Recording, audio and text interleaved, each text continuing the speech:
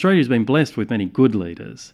They're decent, they're fair, they're pragmatic. But I don't think we've been blessed with many great leaders. My name's Andrew Lee, and welcome to The Good Life, a podcast about living a happy, healthy and ethical life.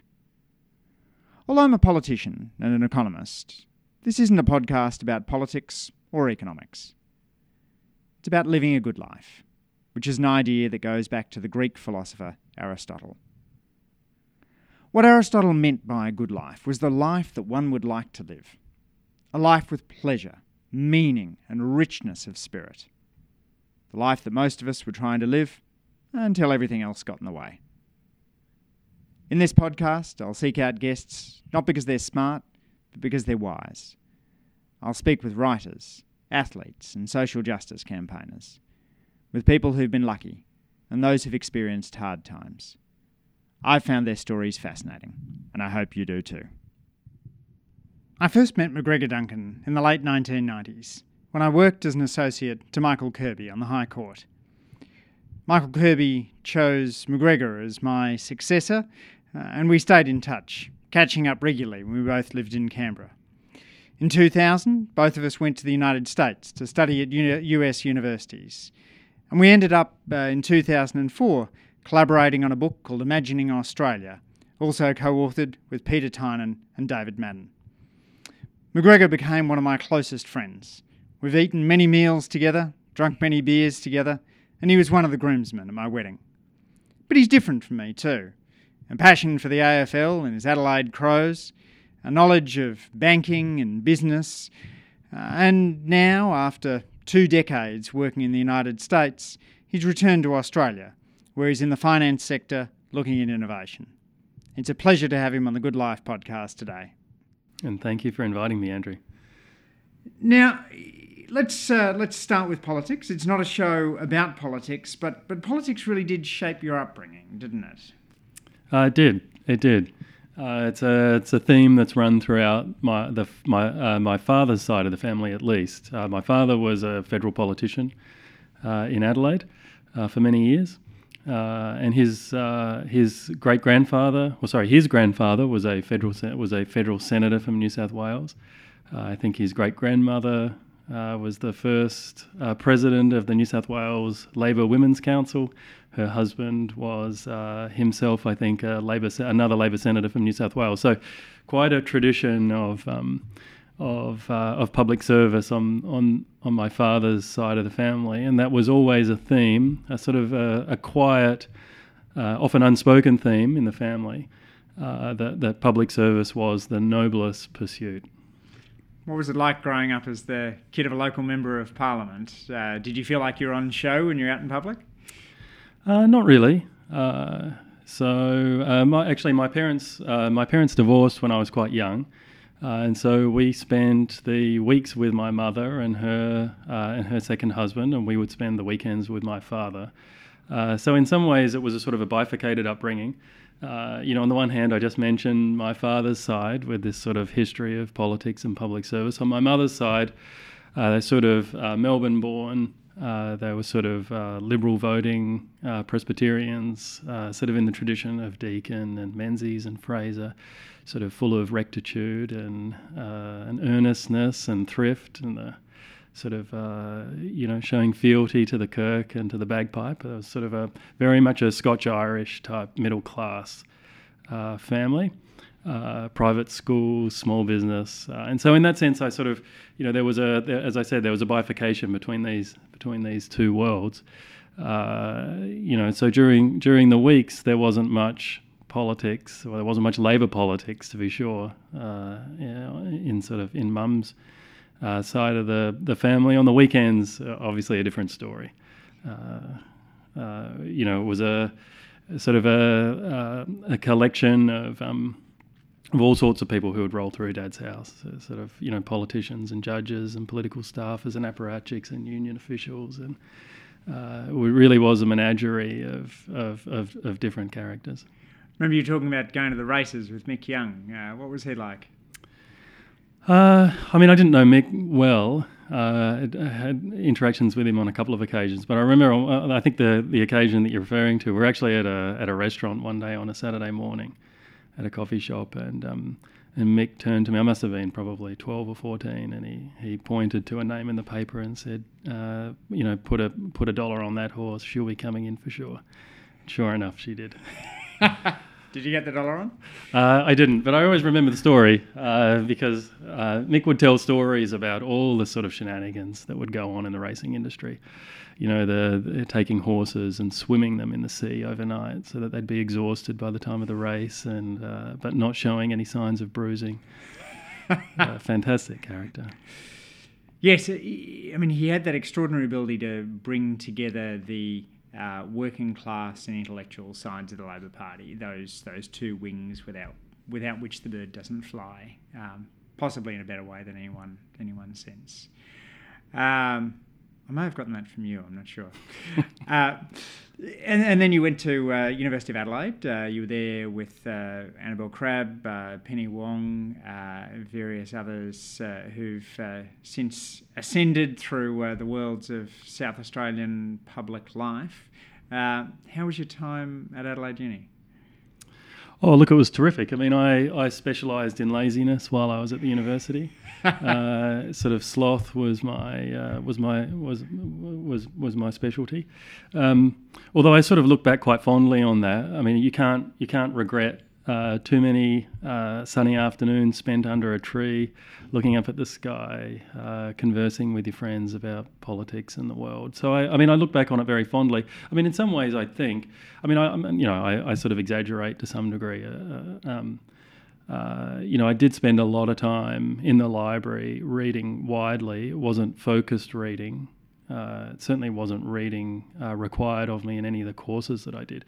I mean, I was always curious at university, and I think that wide reading probably held me in better stead over the longer term than had I been more diligent with the contract books or the tort law. Who were the authors that most influenced you through that period? Well, look, I was pretty interested in politics when I was at university, and I mean politics more broadly than perhaps party politics. I was never a student politician, although Annabel did at one stage had a ticket that I was encouraged to run on. But I was interested in politics, I think, more broadly defined. I was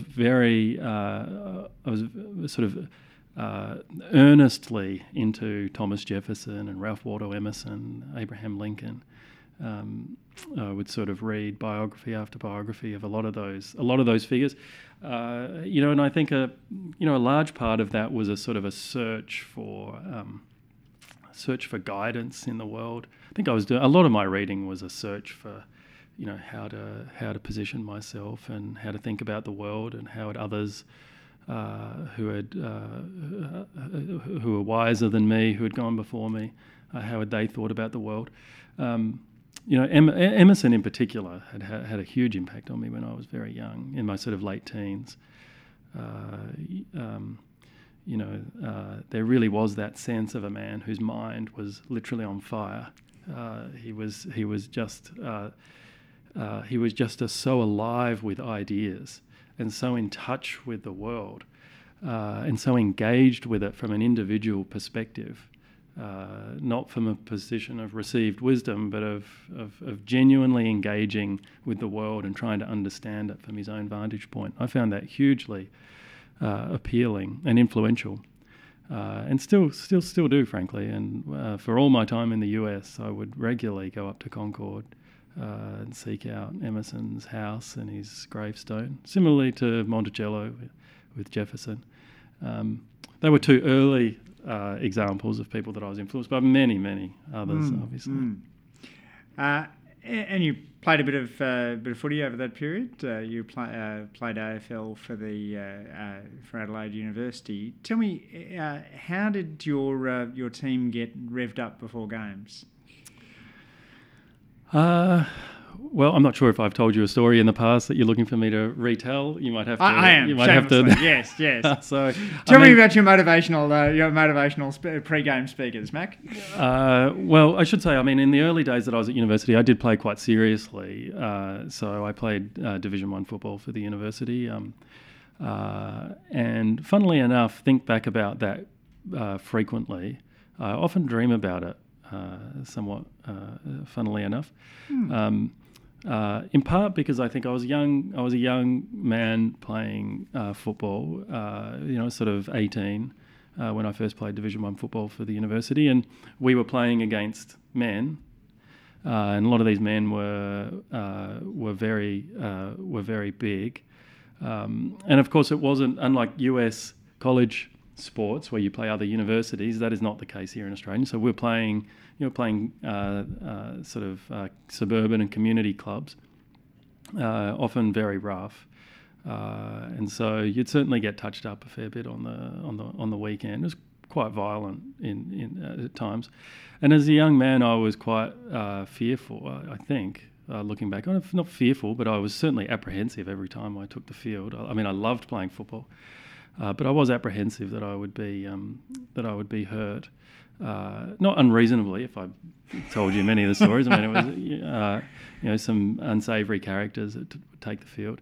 But I think one of the things that I often dream about is I think I was overly intimidated as a young man by a lot of this sort of aggression, which I think was probably more in my head than real. And I sort of wonder if I had, with a sort of a later stage maturity, whether I would not have been as intimidated as I was at the time.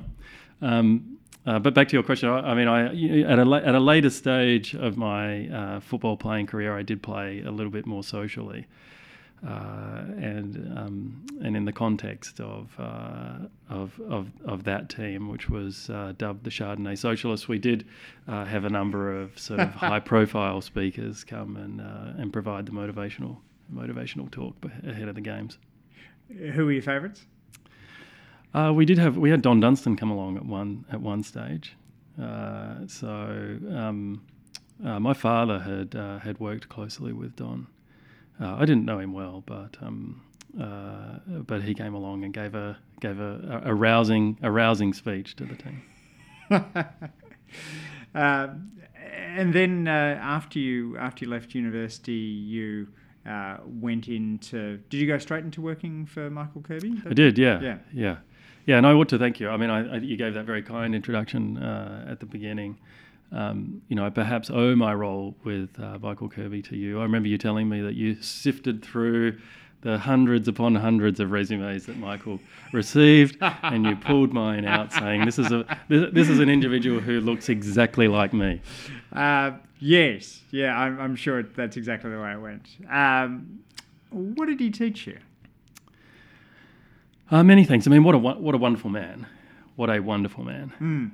Truly one of the great Australians, and a tremendous privilege to have worked for him. I learned many things from him. Just like a river flows downhill. The flow of wisdom was all one way from him to me, of course. But I mean, The thing that I took from Michael was and this is a theme that I suspect we'll touch upon in the course of our discussion today, but was a sense for living history, that as a judge, he saw antecedent judges that had preceded him as sitting literally by his elbow. It was as if the history was with him in the courtroom. That the arguments of the past were the arguments that he brought to bear in the current battles that he was enjoining on the court. That sense of a living history, that it's not the past, that the generations are all connected together, and this is all one Australian story, and that the past needs to be brought into the present and the future. that was a big, that was a real theme for Michael. I mean, you'll know as well as me, his office was adorned with photos of great judges from the past, Denning and Lionel Murphy and others. He did have that wonderful sense of tradition that he was, that he was sitting in the seat today, but really he was the continuer of a tradition. I remember finding that a bit sort of stuffy at first. It's the monarchist side of him that I always sort of pushed back against. But as you say, that Burkean notion has a value to it. Yeah. Respecting that institutions and ideas aren't just formed by individuals, but they're a process of accretion, almost geological. Exactly. I mean, I've got a wonderful story. I'm not sure if Mike would appreciate me saying it, but I'll tell it nonetheless. Michael having left the court now, but I'm not even sure if I've told you this story, Andrew. But it was a Saturday night, and I'd been out drinking. And on my way home, probably at about 11 o'clock, coming in from the city, I needed to pick something up from Michael's chambers to work on the Sunday. And so I went into his chambers, and at 11 o'clock on a Saturday night, there he was, sitting at his desk. Everything was pitch black, but he had his little desk lamp on. And he was wearing a baseball cap and a tracksuit, as is his wont on the weekend. And we got to talk, and he was drafting a judgment in a native title case. And we spoke for perhaps 10 or 15 minutes. And he was asking, he was asking questions about, what do you think Lionel Murphy would have done in this situation, et cetera, et cetera. And as I walked out, he sort of called me back, and as I looked around, he said, "I just hope we're doing the right thing by the Aboriginal people." And it's, moves me to tears every time to think that, a judicial administrator on the highest court in the land is in his office at 11 o'clock on a Saturday night, trying to administer justice on behalf of a group of people who've been disadvantaged throughout Australian history. It just reminds me of what a wonderful contribution a lot of people make to the country. Yes, and always that sense of thinking about where law could be used as to help the voiceless rather than to help the powerful. I remember whenever there was a question of the priority order in which cases should be heard, he would invariably think about the individual who was challenging a criminal conviction because of the possibility that you might have an innocent person languishing in jail, and that case always had to be heard before a dispute between two companies in which there was simply a matter of money at hand. Did you love the law? I mean, I remember some of our contemporaries, people like Jamie Edelman and Ben Cremer, really loved the law. Did you? No, never. I found it boring for the most part. And more than that, I would sit in the High Court and watch the great QCs come before the court, and I would think there was no way that I could possibly compete at that level. This wasn't what really moved me. It wasn't what really interested me. And I think to succeed at that level, you really you needed to love it. And I never had that. You and I were much more similar. I mean, we had politics as our primary interest. Certainly, both of us back then. And then you headed off to the United States. How'd you feel when you hit the US? Well, I loved it. And as I said before, the US had always been really important to me. So I'd mentioned people like Jefferson and Emerson and Lincoln. The US politics had always, and I mean much beyond that. Woodrow Wilson and Teddy Roosevelt were Franklin Roosevelt. I mean, to me, American politics was the big game. This was the big stage, and I arrived at Princeton, and all of a sudden I was taking international trade courses with Paul Krugman and macroeconomic classes with Ben Bernanke. Psychology courses with Danny Kahneman. I took a military history course, with David Petraeus. I mean, you're right in the middle of the big story. So I absolutely loved it. And did you think differently about Australia through that lens? I suppose I'm thinking not just of mid-2000 when you land in the US, but over the course of the ensuing years, did your view about your home country shift? I think so.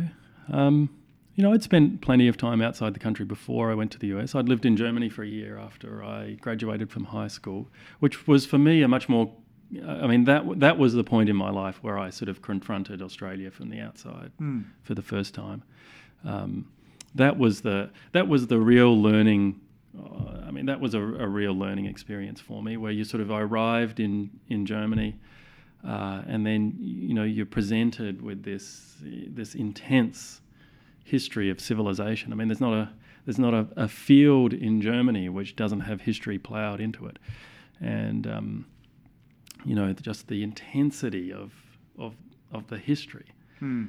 Whether it be in the architecture or the art or the music, everything about it was so intense. And I remember as a 17-year-old when I first arrived in Germany, feeling overcome by that intensity.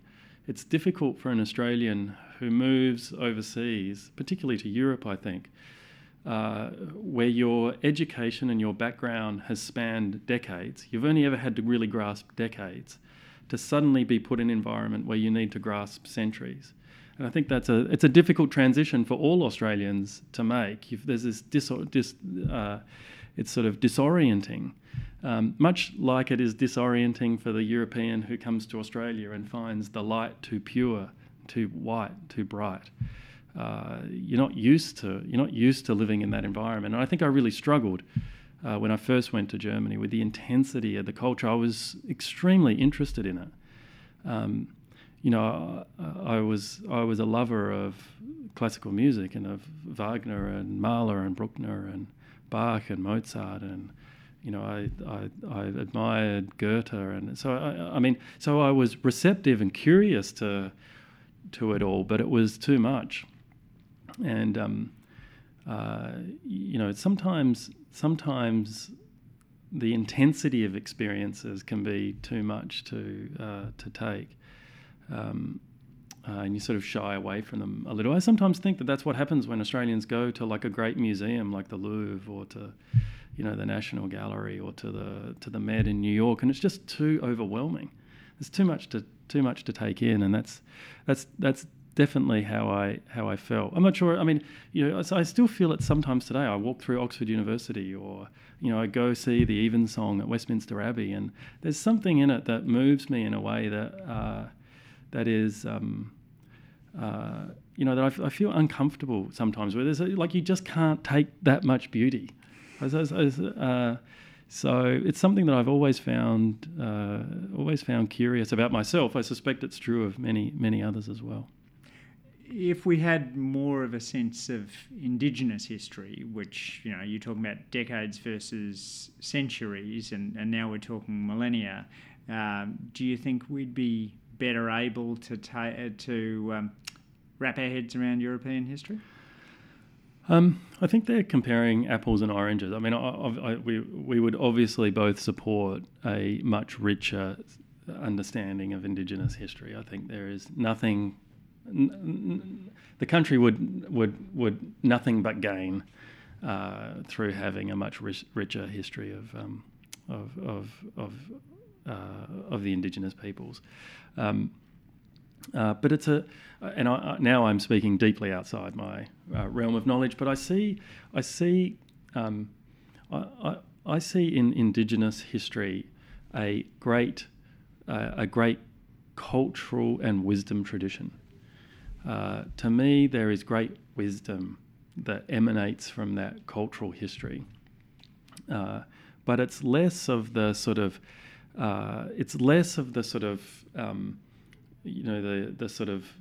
the thick accumulation of events that you find in Europe, where there's there's art and music and books and history from every year of a thousand years, and so that accumulation can be what is disorienting.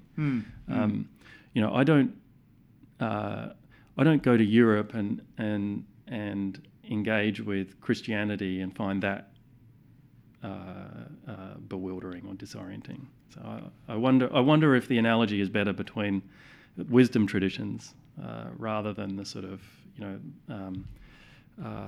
the Aboriginal wisdom tradition on one hand, and the sort of the accumulation of historical events that I associate with Europe.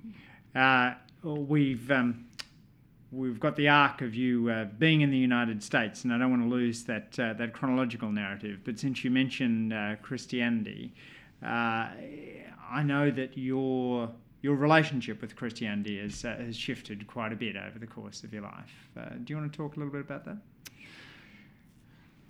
Well, I grew up in a family where both my parents were quite stridently atheist, and it was certainly a part of our family's identity, and I was too.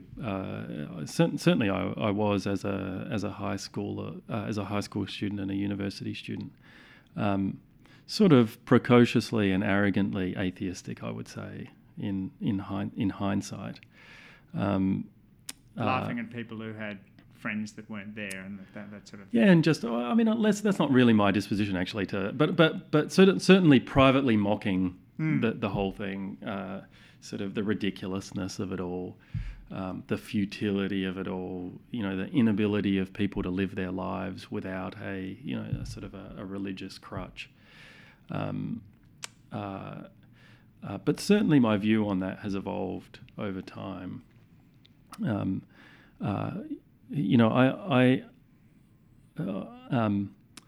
married now to a woman who's very Catholic. Our children are baptised in the Catholic Church. We attend Mass regularly. I would not say that I am a literal believer. Well, I'm certainly not a literal believer. Nothing has changed for me in that sense. But I now understand Christianity to be so much more than a literal story. It is for me a wisdom tradition. It is a community. It is a way for us to understand the inherent mystery and the paradox and the fog of life in a way that nothing rational can ever comprehend. And it's not to say that religion gives you the answer, the literal answer. It gives you the metaphor that somehow gives wing to a feeling inside you that's how it really is.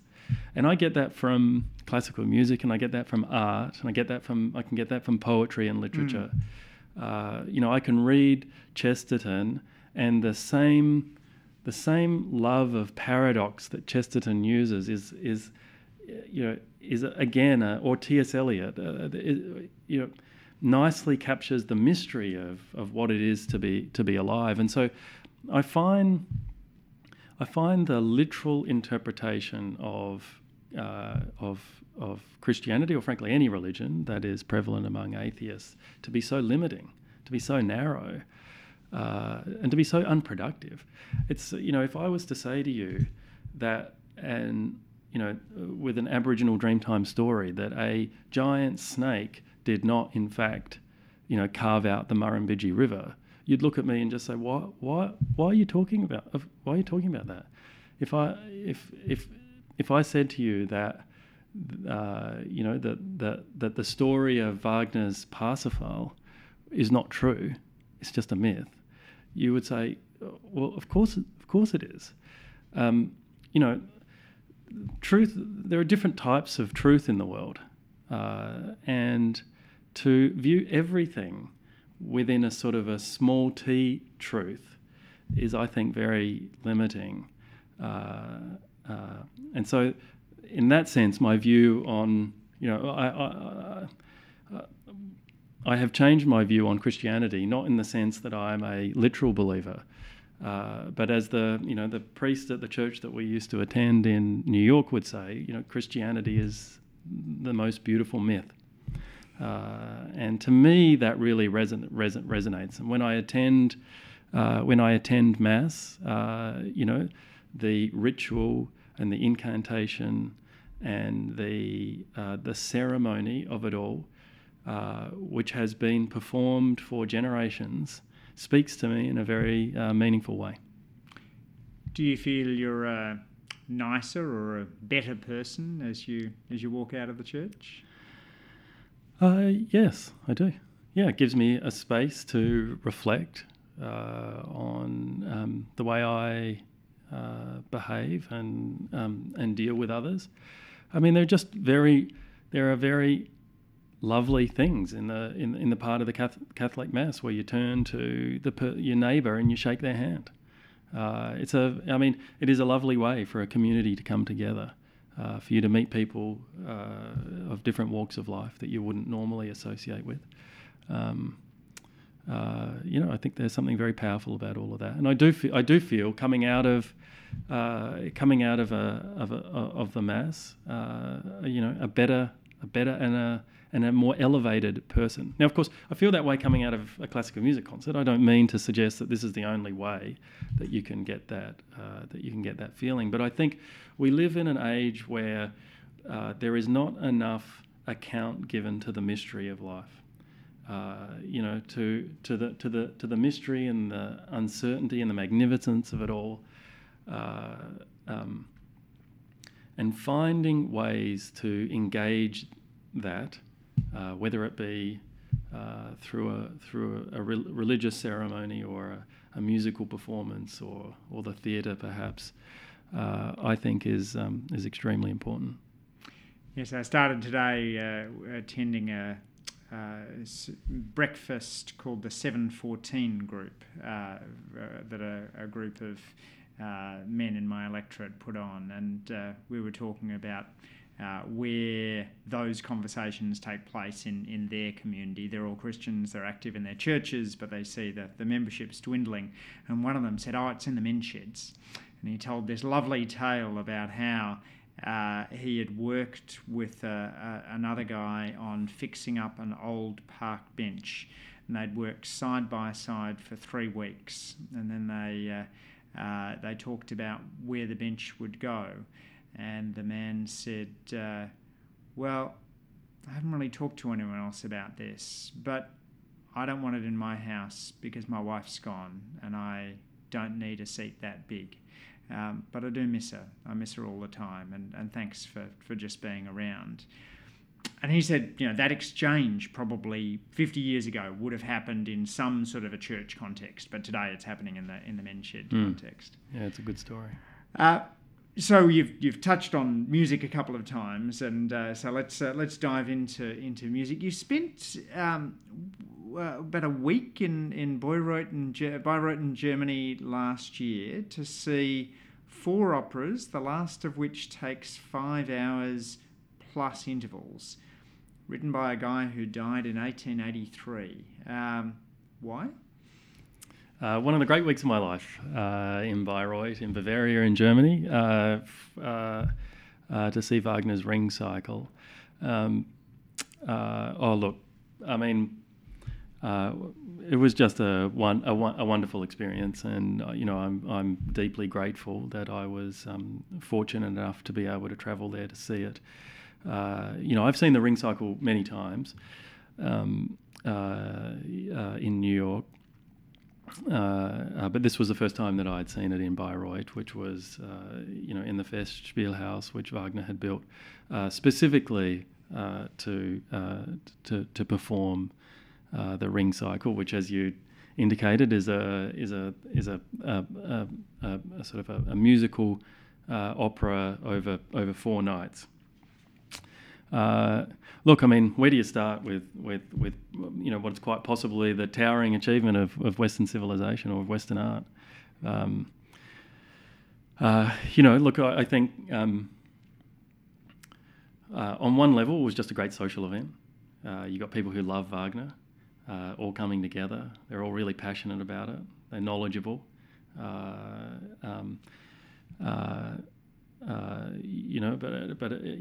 at a deeper level, it's when you see the ring cycle, it's like having your mind rewired. Somehow, over the course of these 4 nights, you are just swept up into this story of civilization. It is, in fact, Wagner's account of the history of civilization. And, it starts off on the first night with, in the pitch black Festspielhaus, and you hear those dark, subtle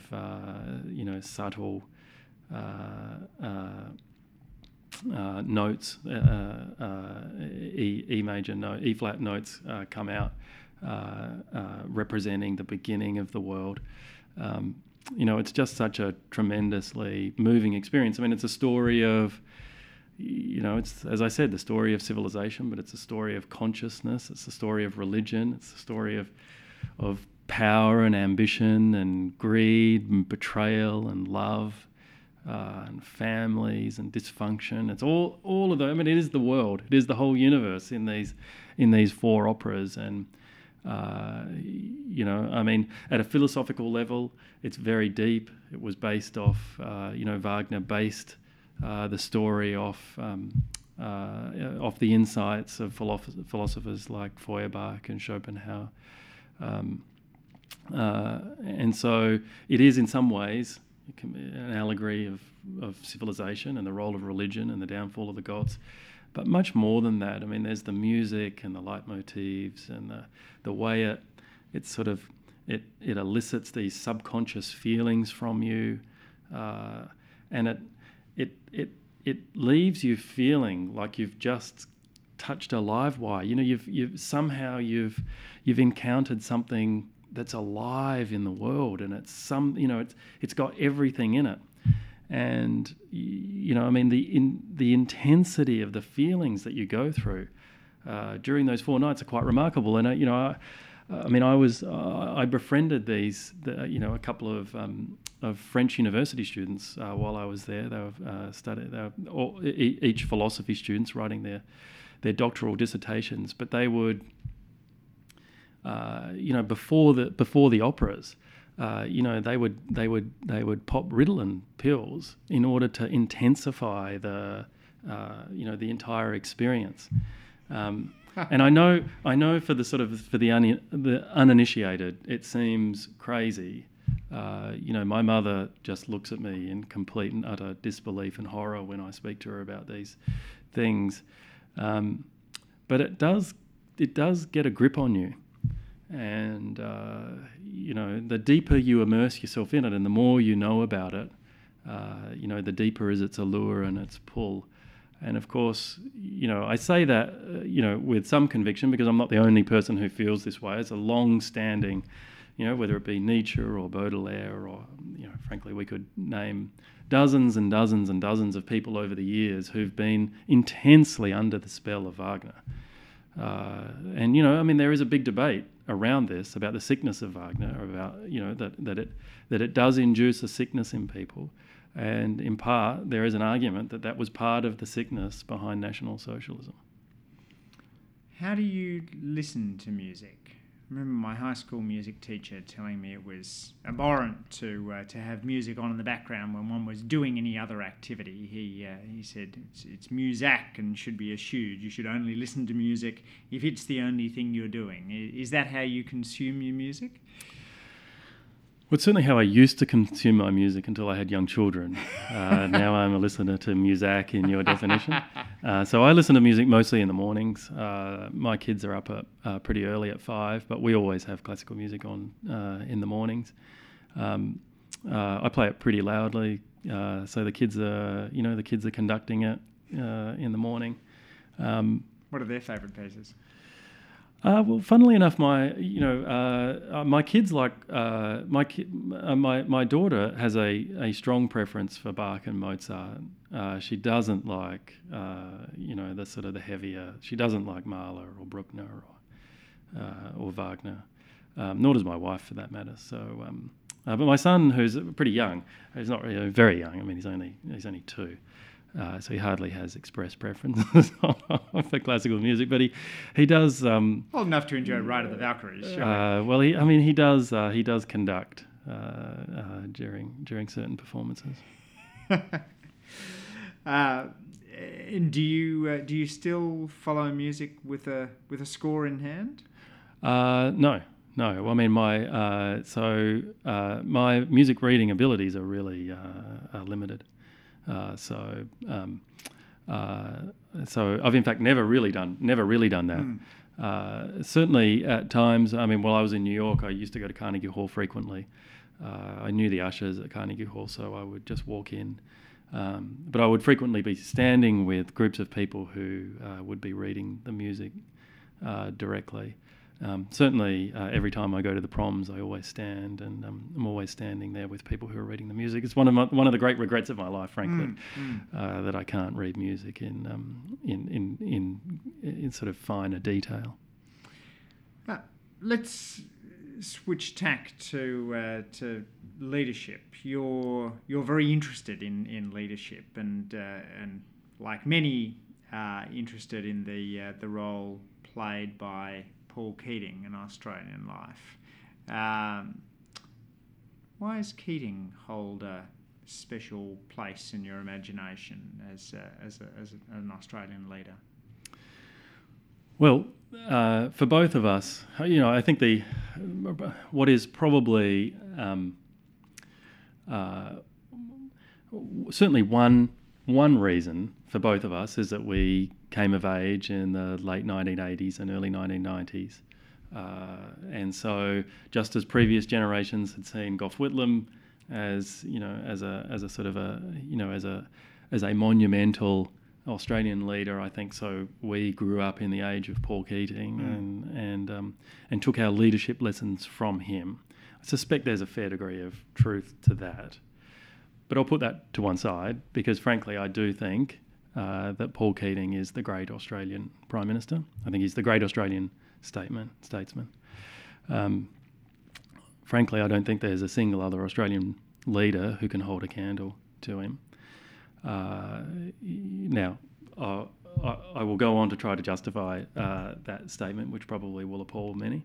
But I will just say that, in the course of, close, as you said, close to 2 decades in the US, I did meet, well, except for Donald Trump, I've met all of the surviving US presidents. And I've come reasonably close to both presidential power and to corporate power or financial power. I've interacted with many CEOs, many financial princes, and in my estimation, Paul Keating is truly a leader on of global stature. I actually had a conversation with Bill Clinton once, where he told me that in his estimation, Paul Keating was one of the most remarkable individuals that he'd ever met. But if I had to explain, I mean, there was just something remarkable about Paul Keating and the way his mind worked. And for me, growing up in Adelaide in the 1980s and the 1990s, I mean, the way that he spoke about the country and the vision that he had for the country just seemed to give Australia this sort of sense of elan and this sense of possibility. I still think that Australia is trading off the back of his vision, both economic and social, sort of 20 and 30 years later. But in terms of his leadership, I would say that, I think that he, for me, what's truly important about a leader is the sort of the deep integrative thinking that a leader does on behalf of the country. And Keating did that. And that is an extraordinarily difficult thing to do, to quarry deep within yourself and surface those insights about a people that are meaningful to them and that give direction to the country. That is an artistic achievement. I mean, that is what a Beethoven or a Rembrandt or a Dostoevsky are doing. That quarrying deep in yourself and that leaching out the sort of that sense of what could be. That is a wonderful gift to give to the country, and that's what Keating did. Now, when when you are an artist like that, when you're engaged in that sort of artistic achievement, it comes at a great cost. And if you think about the people that I just mentioned, a Beethoven or a Rembrandt or a Dostoevsky, I mean, the deep personal flaws attached with these people, or Wagner, I mean, because it's so genuinely difficult to disinter those ideas from yourself and present them fully packaged to the world. Most people don't have the courage or the generosity, or frankly the ability to do that. And Keating did. What he presented to Australia was a view of the country and an integration of economics and social forces, which was world leading. I mean, this was the vision of the world, which was picked up by Bill Clinton and Tony Blair and Gerhard Schroeder and a whole bunch of social democrats around the world. He led the world from Australia. I mean, no one's ever, I mean, you know, maybe you could make a case for Deakin leading the world, but no one else. I mean, you know, people say that Gough was a great leader, and certainly he was a great man. But what Gough did, I mean, Gough came to power in the early 1970s and he led Australia forward into the 1960s. It was catch up. Everything that Gough did pretty much had been done in the US and the UK and Europe a decade earlier. And it's not to say that he wasn't a great individual, and he was obviously a man of monumental abilities and characteristics. But as a leader, he didn't have a uniquely original vision for the country. He just brought Australia into line with where the rest of the world was. Now, I don't mean to diminish that, but I just mean to set that side by side with Paul Keating, who genuinely led the world. And I think that's why many people outside of Australia look at Paul Keating as a genuine global statesman.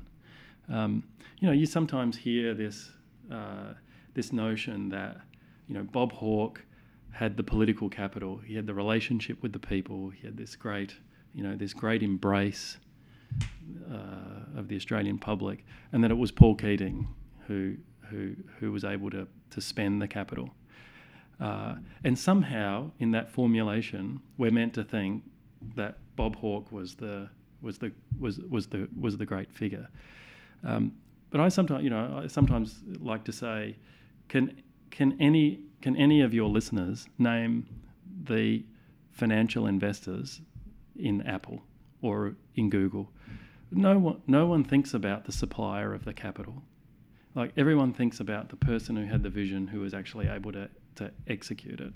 And I think in time we will come to see Paul Keating as the architect of modern Australia. You draw this distinction, or certainly have done in our conversations, between good leaders and great leaders. Is greatness simply the next stage up from being good? I don't think so, no. I mean, I think they're two fundamentally different things. And I think, to reference Paul Keating again, I think he was a great leader, but he wasn't a good leader. He had the qualities of greatness. He had sort of had this touch of Midas. But, he failed in some of the basic political ways that we just expect from politicians, from our leaders. Good leaders, I think. Australia's been blessed with many good leaders. They're decent, they're fair, they're pragmatic. But I don't think we've been blessed with many great leaders. And I don't think that, as you'd indicated, that it's a sliding scale where you can just be elevated from good to great. I mean, I think if you do think of the great leaders of the past, if you think of Churchill, for instance, until Churchill led Great Britain through the Second World War, he was considered close to insane. He was egotistical, mad. He had none of the qualities that would constitute a good leader, and yet he had all of the qualities which were needed for a great leader. Now, the same could be said of Teddy Roosevelt. The same could be said of Benjamin Disraeli or Abraham Lincoln. Alexander Hamilton, Edmund Burke you'd mentioned earlier. I think all of those leaders exhibit qualities of greatness. None of them exhibited the qualities that we would think of as being good in a leader. Does that mean aspiring leaders need to choose between being good or great? I suspect that for most people, it's not for most leaders, it's not a choice that they can ever make. I mean, it's just who they are. It's what it's what they're committed to. It's more that the circumstances only favour the great leaders occasionally. Most of those leaders that I just mentioned were elevated in times of war. Not all of them, but most of them. And so, there's a certain type of leader that sees himself as an artist. I mean, I don't think our recent crop of Australian prime ministers would ever think of themselves in terms of artistry.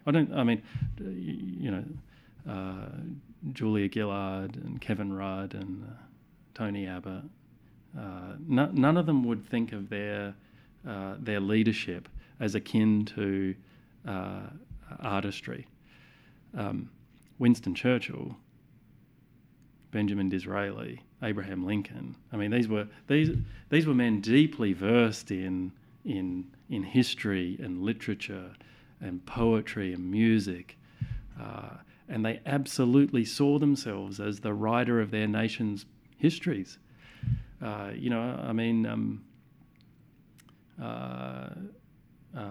think Ruskin once said that nations' histories are written in 3 books: great deeds, great history, great art. They're sort of a piece, and greatness in leaders is, in my view at least, is about that integrative thinking where you're able to tell a story of the nation. You're able to bring its past to bear. We sort of touched on this right at the beginning, that sort of Burkean notion of the past always needing to be present, and the sort of the linking of the generations through these intergenerational bonds. It is one thing that I think the church does really well that we didn't touch on before. It's one thing that I'm really interested in classical music and history, is that when I go to a concert and listen to Mahler's Second Symphony, I mean, it sounds exactly the same as it did 100 years ago. The past comes to life when you listen to it. It literally comes to life, and it walks. Those notes walk the auditorium, and there's something wonderful about bringing the past to bear in the present. And I think that's what great leadership is about. It's about understanding the nation's history through its books and its literature and its art and its people, and being able to bring that to bear in the politics of our time. The franchise in Australia is not 23 million people. It's probably 100 million people or 500 million people, because it's the sum of all the Australians who have gone before, today's Australians and future Australians. It's everyone together in this unified nation, and that is what the leader needs to understand, that they're not governing on behalf of just today's Australians. They're also building a story, and they need to bring with them the past. And I sort of think of Keating when he gave those great speeches, or when he articulated his vision for the nation, that he had with him people like at his elbow, not literally but in his mind, the Manning Clarks and the Henry Handel Richardsons and the Arthur Streetons and he brought to bear the past in a way that I think is genuinely important to a nation understanding its purpose. But because it's risky, and you mentioned before that great leaders are often emerge thanks to the circumstances that are around them, and also perhaps because of this pretty well documented close relationship between mental illness and successful leadership. It's a hard way to live, isn't it? I think so, yes. And so, I mean, we were speaking a couple of weeks ago about, to change tack slightly. We were talking about Orwell's great essay on Gandhi, and Orwell's point basically being that it's not healthy to aspire to be a saint. It's not human to aspire to be a saint. I think I'm just going to paraphrase now, but he has this. He begins the essay with something wonderful like, saints ought to be presumed guilty until proved innocent. But I think the reason I raise that is I do think that for most of us, being human and having relationships and friendships and people that we love, that's what it means to be human. To participate in a community and to expose yourself to the possibility that your heart will be broken or friendships betrayed. I mean, that's what it means to be human, and to take yourself out of those traditional human bonds and to put yourself into a position where you need to be different or to lead. I think that's an unusual choice for an individual to make. Do you aspire to be good or great? It's a difficult question because in the distinction that we just discussed, I definitely aspire to be good. I mean, I aspire to be human, and I aspire to be a great father and a great husband and a good colleague at work and a great friend. They're the things that are important to me, and I'm not willing to sacrifice any of those. But when you say a great father, you don't mean with the sort of flights of artistic fancy you talked about before. You just mean a very good father, I take it. Oh, sorry. Yes, yeah. I mean a fantastic father to my children. But I do aspire to excellence. Now, I'm not sure if we're just semantically passing all of these words now, but I do aspire to do things that I do well. I think that my own personal views is not enough. There's not enough effort in Australia to pursue excellence, and I think we could do a lot better on that front. And certainly, my ambition is to contribute in that respect, in yet to be ascertained ways. How do you see Australia differently after nearly 2 decades living in the United States? You've just moved back here at the end of last year. Most of your time was in law and finance in New York. How did that make you view Australian culture, innovation, the economy, the society differently? Well, we've moved back, so we voted with our residency for many reasons. I think we have young children whom we wanted to grow up Australian, and it's a wonderful country, and and so I certainly wanted that for my children. I would say also professionally, I got to a stage where I was not invested. I was not invested in the US. It didn't mean anything to me as a country. I had an intellectual interest in it, but it didn't move me in the way that Australia does. For my affiliation with Australia has always been much like how most of us think about our families. In the sense that I have intense pride in it and it means a lot to me. But I also really struggle with this desire to want it to be better. And that's something that I wanted to contribute to, in this sense that if I continued to stay in the US, I wouldn't have that opportunity to contribute to a country and a community that was deeply important to me. But I should say, it's what a wonderful country, what a remarkable blessing to have that passport, and there's not a day that goes by where I'm not truly grateful for that. But there is in Australia that sense of complacency that I would love to see. Sometimes I joke that Australia is a bit like an Achilles tendon. It it can be stretched out and it can become nice and lithe and limber and it can do remarkable things. But its natural tendency is always to contract back, to shrink back, and that's the part of Australia that I would like to improve. So let's draw our conversation to a close. So what advice would you give to your teenage self? I'm trying to work out my own way through the world as it is. I'm not sure that I have advice for my teenage self. If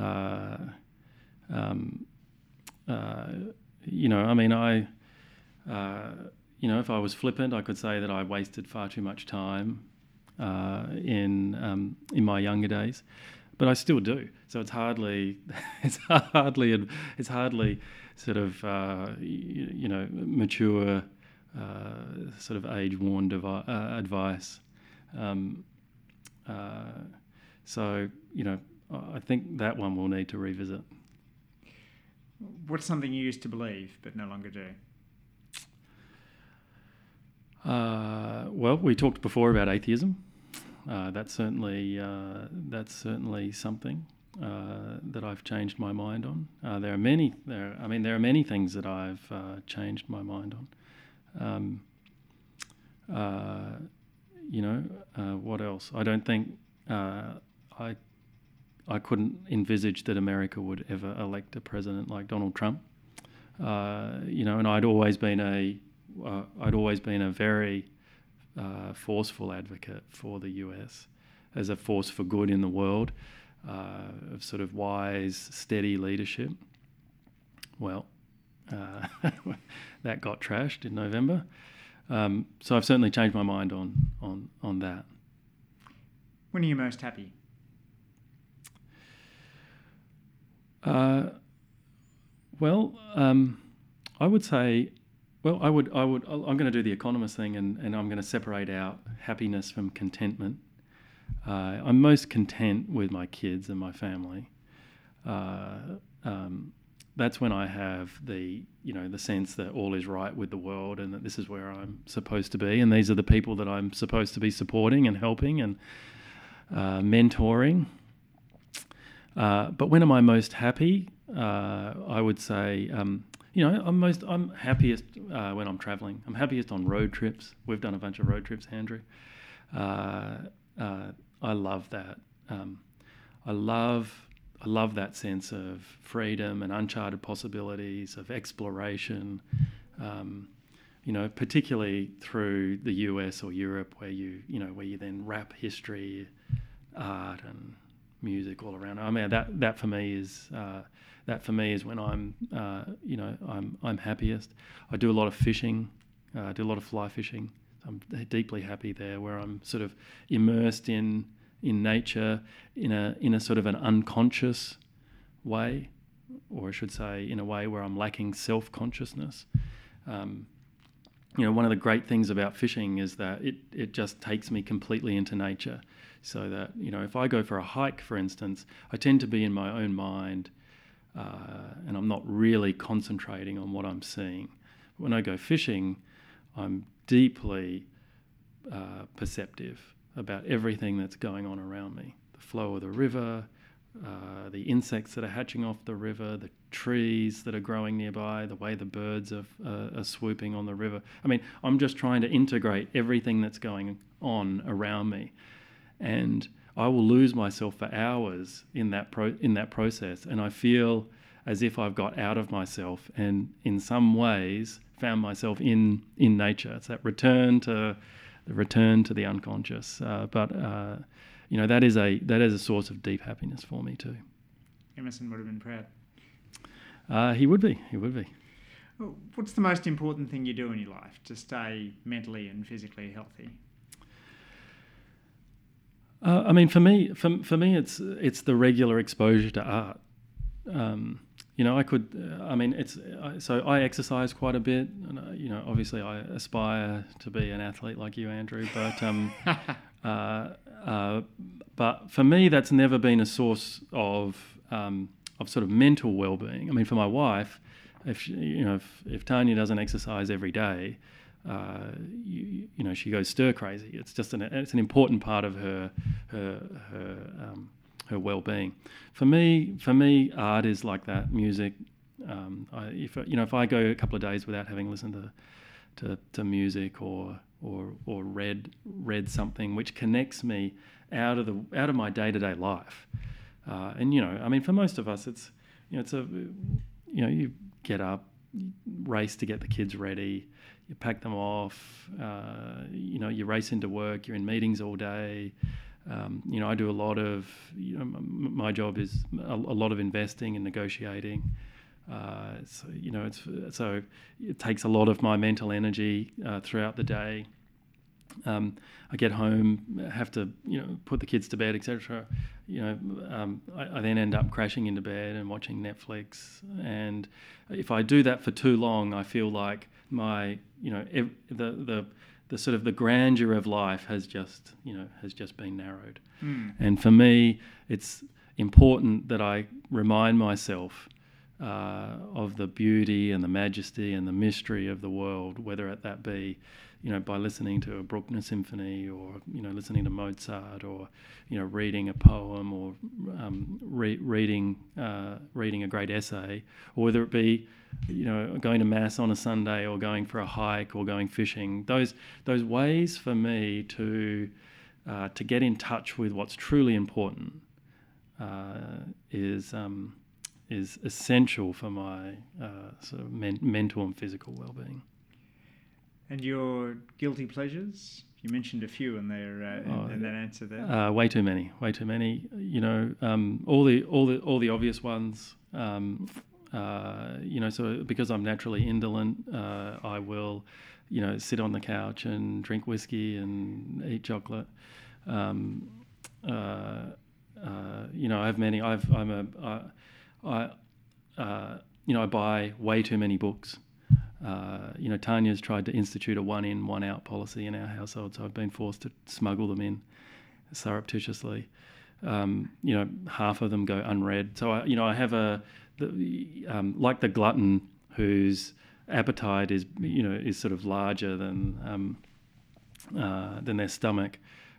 Sort of my intellectual curiosity is wider than the time that I have to devote to these things, and so I effectively believe, I like to believe that somehow the acquisition of books will somehow translate to the imparting of wisdom, but that all it results in is a vast number of unread books on my bookshelves and a frustrated wife.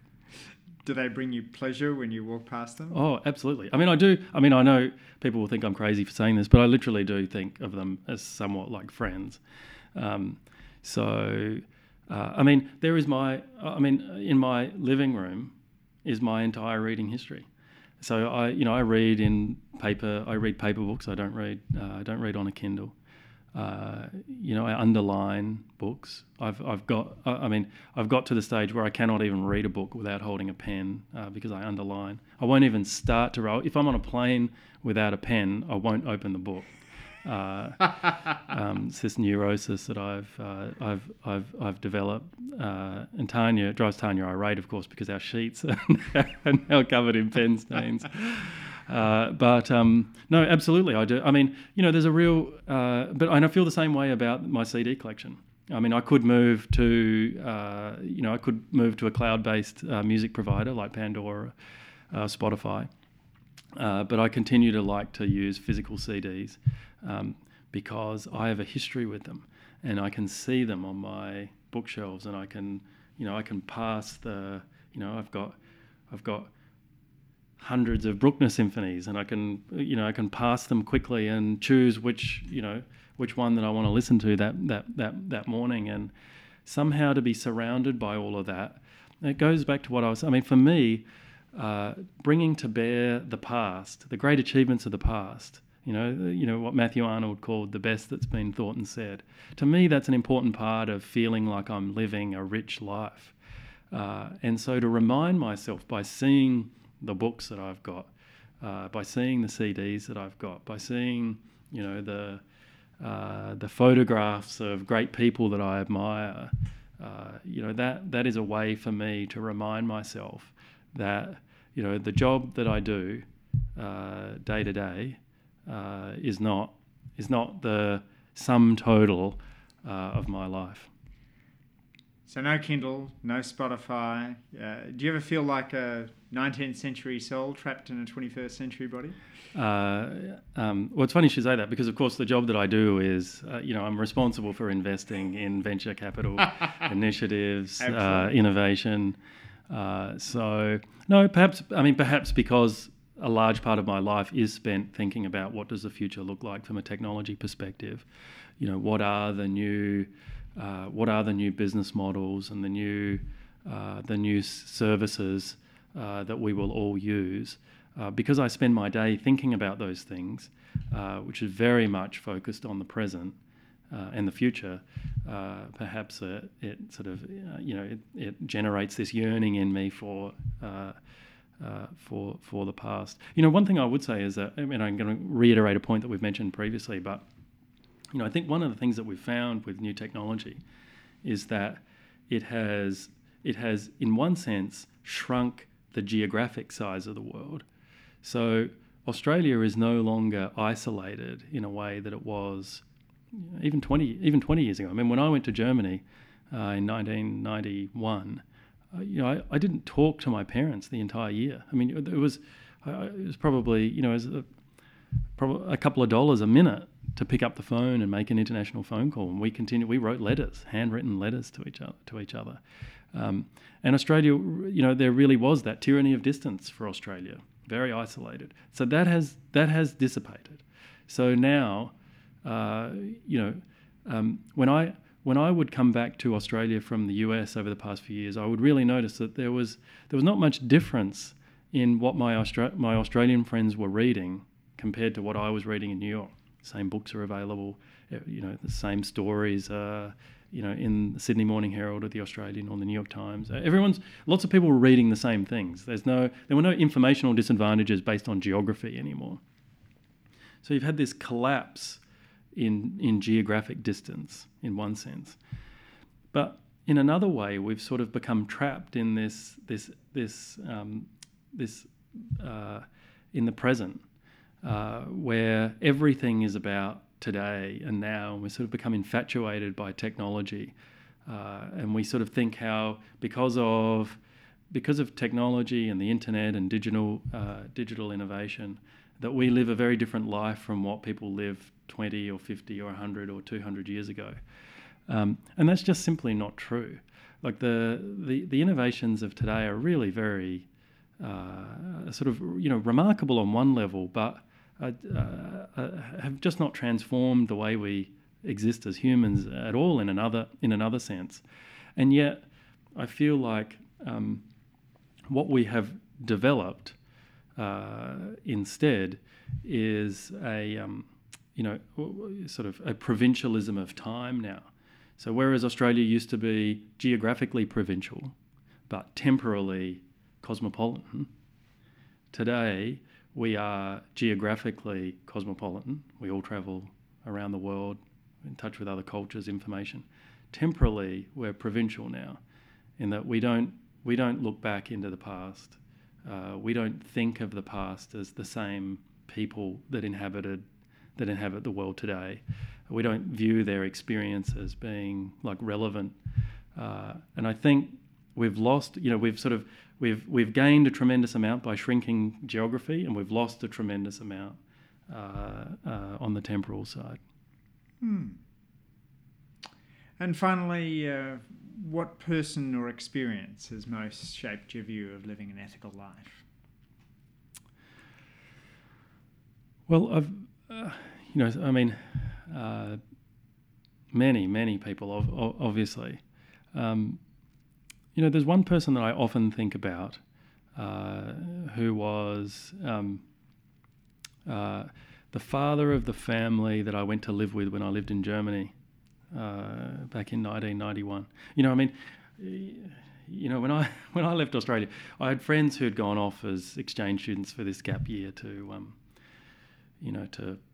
Finland and Norway, and I sort of had dreams of nubile Finnish women in saunas, and all this fun that would be had. And I imagine maybe I might go off to France, where I would sit in Paris and drink absinthe and read Camus and engage in an affair with a 35-year-old woman. But instead I ended up in this tiny little agricultural town in Lower Saxony in Germany, which was really, and this is the sort of the Germany of sugar beets and and cabbage, pretty sort of dour, flat, sort of northern Germany. But I had the great fortune to end up in a family where the father of this family, a man named Klaus Forssmann, a truly wonderful man, really took me under his wing and sort of tutored me, as it were, in the grandeur of Europe. What